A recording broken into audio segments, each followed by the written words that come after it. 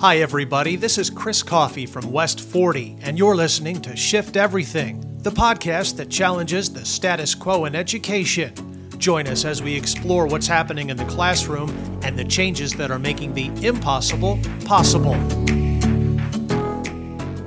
Hi, everyone. My name is Chris Coffey. Welcome back to another episode of our podcast, Shift Everything. Thank you for joining us on our journey. We're going to do something a little bit different today by asking questions to our executive director, Dr. Mark Kleisner. You've seen him, you've read about him, you've heard his quotes before, you've heard him on Shift Everything before. For those of you who are just tuning in, Dr. Kleisner, thank you for joining us. Could you kind of introduce yourself and walk our listeners through your educational journey and ultimately your role here at West 40?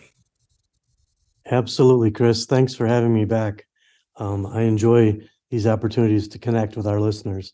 So my journey started 40 years ago, literally in a cornfield. I was a special ed teacher in a small district in rural Indiana and made my way back to Chicago. And I had teaching experiences in special ed in several settings. And then I taught first grade, third grade, and fifth grade before becoming an administrator. I spent some time as a principal, an assistant superintendent, and a superintendent.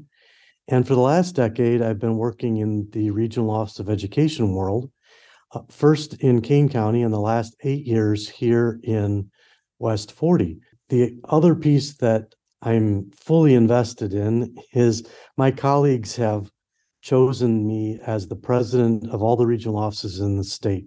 So I have an opportunity to travel the state, see what's happening in every corner, and at the same time, have some opportunities to sit with decision makers and try to frame the future of education in Illinois.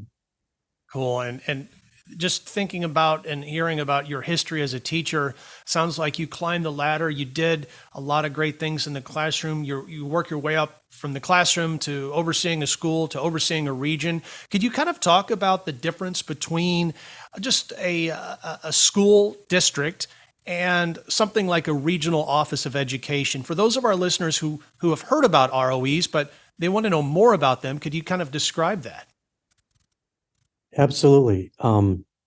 It's interesting. It's a big shift. After I had spent about 30 years in traditional public schools and districts, I thought I was well prepared to take on a regional office of education.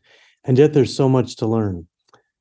So a regional office typically has three responsibilities. One is around compliance, one is around professional learning, and the third one is providing services for students at risk of not graduating on time. And what that means in West 40 is that I work with all 41 entities around those three issues. In a way that's similar to the teacher in the middle of the cornfield. We tend to focus on one child at a time and find what that child needs to help them be fulfilled and successful. What has happened over the course of my career is that now I find myself working with 41 entities, 38 districts, and 3 special ed co-ops, but still approaching each of those, knowing that they have different needs, and that it's my goal to move away or remove the barriers between school districts being struggling or trying to improve. If I can remove some barriers that help them be more successful, it's the same kind of philosophy, but on a much larger scale. Sometimes, Chris, I say I started my career with 10 students in the back of a library, and now I'm having conversations about 90,000 students or 2 million students in Illinois or 50 million students across the United States. The same questions, the same commitments, just on a larger scale. And that's a segue into some of our questions. As I look at them, we cast the net out. We asked a lot of our West 40 area educators and school district officials if they had any questions for you, Mark. And this is something that stood out to me. So basically, this is Nick in Franklin Park. Nick in Franklin Park wants to know, when you talk to others about the West 40 region, What makes you proud to serve in West Cook? I think it's a great question, Chris, and I'm actually glad that Nick chose to phrase that as what are you proud of? We have a very diverse region. We're only 20 square miles, but as I mentioned, we have 41 entities, some that are very small, one school of 220 students, and some that are thousands of students. We have some that have lots of resources and some that don't. When the state changed to the EBF funding system, one of our districts was actually the least well-funded district in the entire state. So we have a broad spectrum of needs and areas to serve. But what I've often said as I travel is that West 40 is known for people who put students first and who are willing to do the work needed to help every student be successful. I often use a phrase like, no one in West 40 is afraid of rolling up their sleeves and getting into the work. I'm very proud of the fact that our districts work closely together. I don't think it's a surprise to anyone that across the state or across the United States, sometimes districts are competing for resources or for awards, whatever that may be.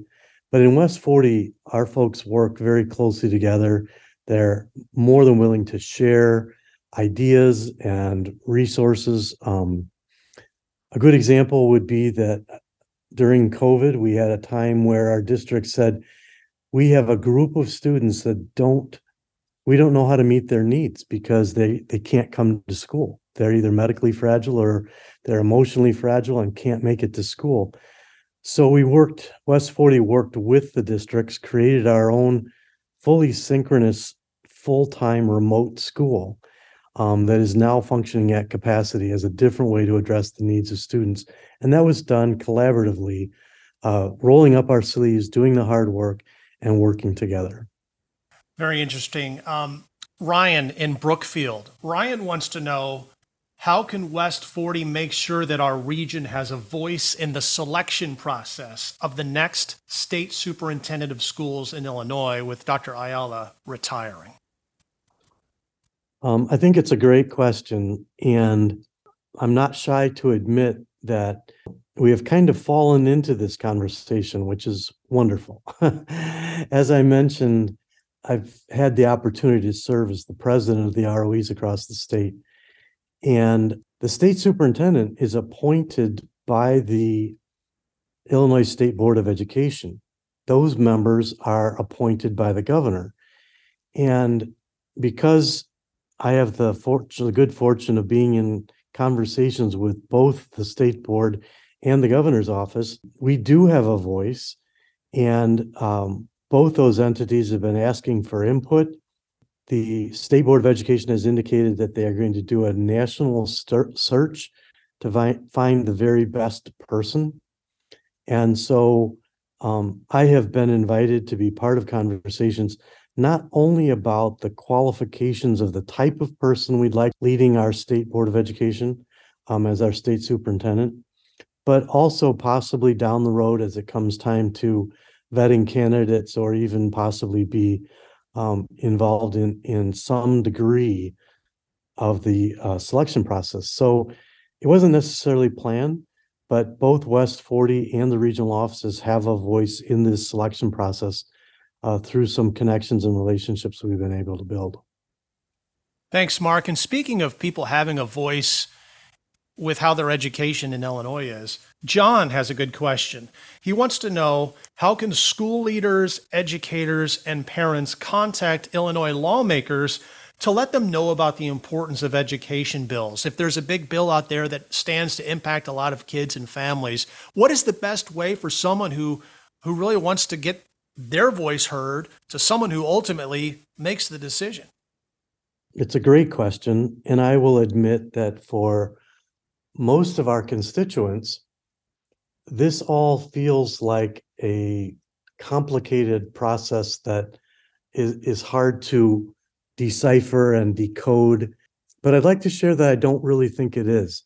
It takes a little bit of time, but if families spend some time at the General Assembly's website, iga.gov, they can search keywords, they can search bills. There are easily identifiable tabs that list our legislators, both in the House and in the Senate. And almost all of those have local offices as well as Springfield offices.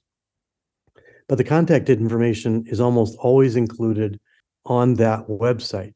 Now, if it's somebody more local, like a West 40 person, we try to keep our lists up to speed too, just for our own region.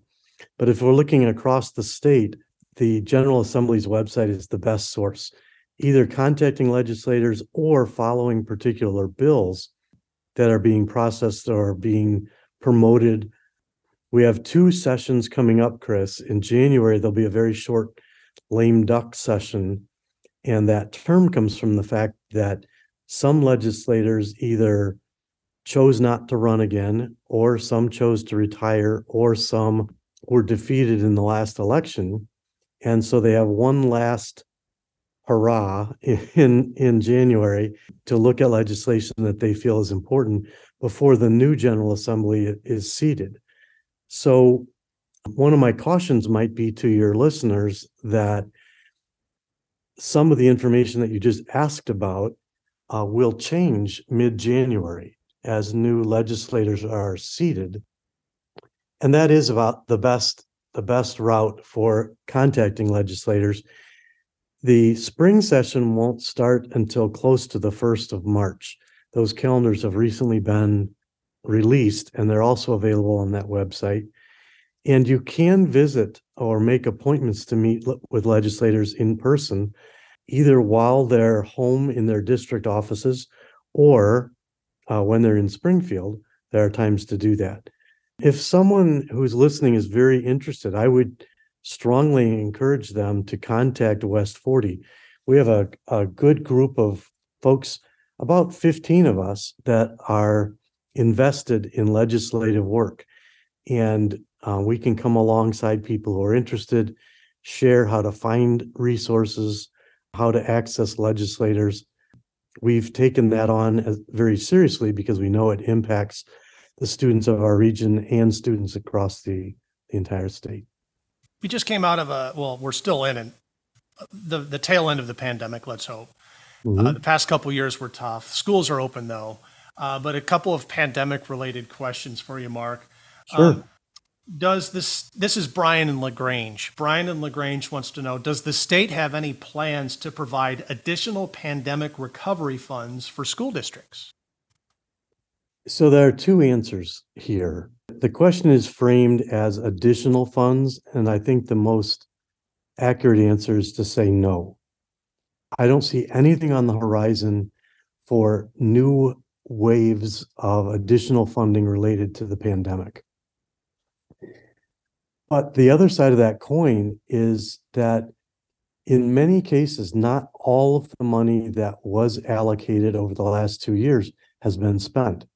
So there are remaining dollars, not new, but remaining dollars that haven't been spent.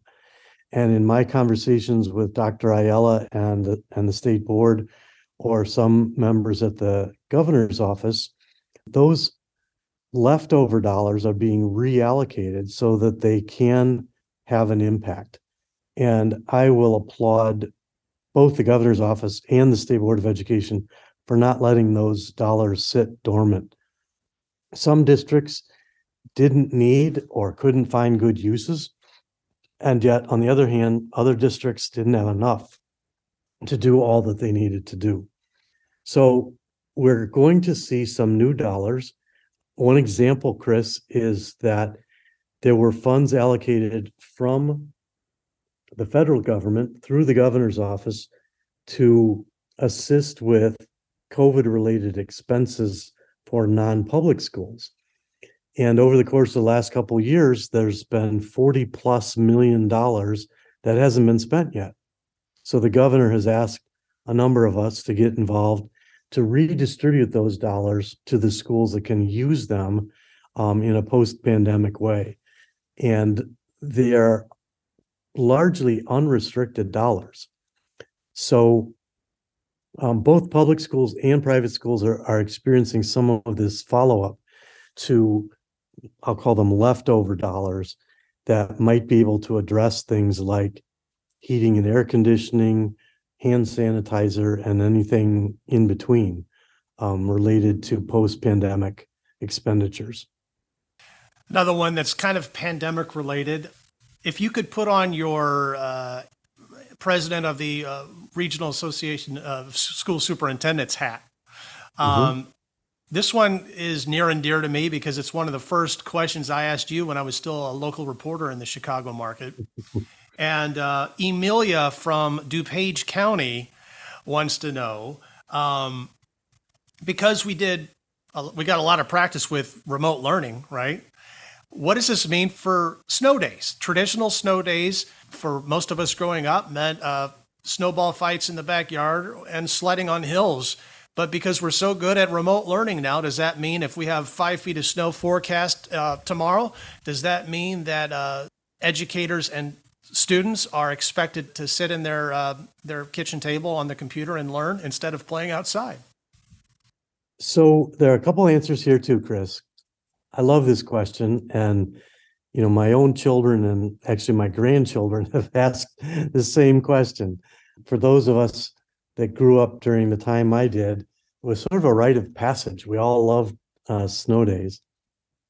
So there are a couple answers. School districts can enact a snow day in the same way that they always have in the past.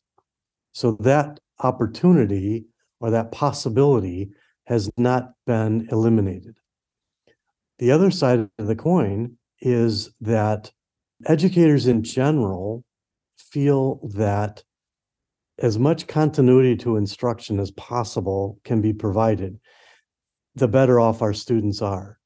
And by school code, every school district must have a minimum of 176 instructional days. So as you'll remember from being a child with snow forts and snowball fights, those days were made up in June at the end of the year. So as educators, I think most teachers and educators in general would say that those days in early June that you're making up snow days, there's not a lot of learning going on. It's the end of the year, kids are ready for summer. It's hard to really maximize learning during that time of the year. Most educators are indicating to me that they would rather choose to go remote, and perhaps the snowball fights and the snow forts can be on the weekends, but to keep instruction flowing and not extend the year into the summer seems to be a better bet. On the other hand, just a couple of weeks ago, the NFL moved a game based on 6 feet of snow in the stadium. So, I always like to say anything's possible. It's hard to say. But most of our educators are looking to use e-learning remote days to keep instruction going and not extend the school year. That's more likely the choice from the people that I've been talking to. That's technology for you. Thanks for that answer, Mark. Yep. Just a couple more. What do you say? You got a couple more in you? Absolutely. This is from Dave in the Pleasantdale School District. Dave wants to know, with the teacher and substitute shortage intensifying, are there specific steps that West 40 is taking to provide relief to districts? It's a great question. And Chris, as you know, people who are interested in this topic, I'm going to direct them to the Illinois Association of Regional Superintendents of Schools website. Every year we do a research study, and there's lots of information. I would agree with Dave that this problem is intensifying. It's not lessening. And in general, people in my circles believe that the only way to really solve the teacher shortage or educator shortage is to elevate the teaching profession and the educator's profession, which is a 10-year project. having young people realize what a great profession it is to be a teacher or an administrator or a paraprofessional. So we know that it's a long way out to solve it. When your listener asks, are there specific things in West 40? Right close to home, every month we hold a required training for people that want to get a substitute license. And I'm trying to get that word out. It may be that some folks are working remotely in their profession, and maybe they want to dedicate 1 day a week or 2 days a week. Maybe it's not full-time. Maybe their lifestyle allows them to be a part-time or short-term substitute. So in West 40, every month, we offer the required training that would allow people to get that short-term substitute license. On a broader scale, to my earlier comments, in West 40, we're working very closely with about 10 universities in the Chicago area and a couple at the national level to help facilitate the process whereby folks can pursue their teaching license. There are several different routes to do that. And I would encourage your listeners, if they're interested, to call the West 40 office. We have 2 licensure specialists that can help review an individual case, maybe review transcripts, let people know what the path is that makes most sense. Additionally, to Dave's point, in my other role, I spend time every week working with the State Board of Education with the group that does licensure, and we're looking for abbreviated routes to licensure for parapros, for educators. We're looking for pathways where parapros can become teachers over time. We always want to guarantee that the students in our program or in our schools have the highest quality teacher possible. So it isn't just like pulling people off the street and sticking them in classrooms. We want to make sure that they are well trained, that they're properly licensed, and then support them to the degree we can in their professional growth to make sure we have the best people in front of students. At the same time, because we're in crisis mode, we are looking for ways to guarantee that quality and at the same time expedite the road or the path to licensure at any one of those roles that we've been talking about. And again, it sounds a little bit like a commercial, but Gina and Sharon in our office are amazing. And if anybody has interest in just like, how do I go about working in a school? They can walk through that process for that person's individual story. So the answer to your listener's question is really, we're doing some things very locally, right at the West 40 office. We're doing some things in the region and some things across the state, and in some ways, even across the nation, trying to address this teacher educator shortage crisis. Thanks, Mark. One more question. Chris in Hillside wants to know, what's it like to be a Bears fan this season? Well, there are 2 answers there too, Chris. I would say on one hand, it's been very painful. I am a diehard Bears fan, and they've made the last few games very exciting. The outcome was not what we hoped for, but very exciting. I think there's possible hope for our future. So the 2 words that come to mind are exciting and disappointing, but then also somewhat familiar, unfortunately. But we're going to keep cheering them on right through this season and into next year.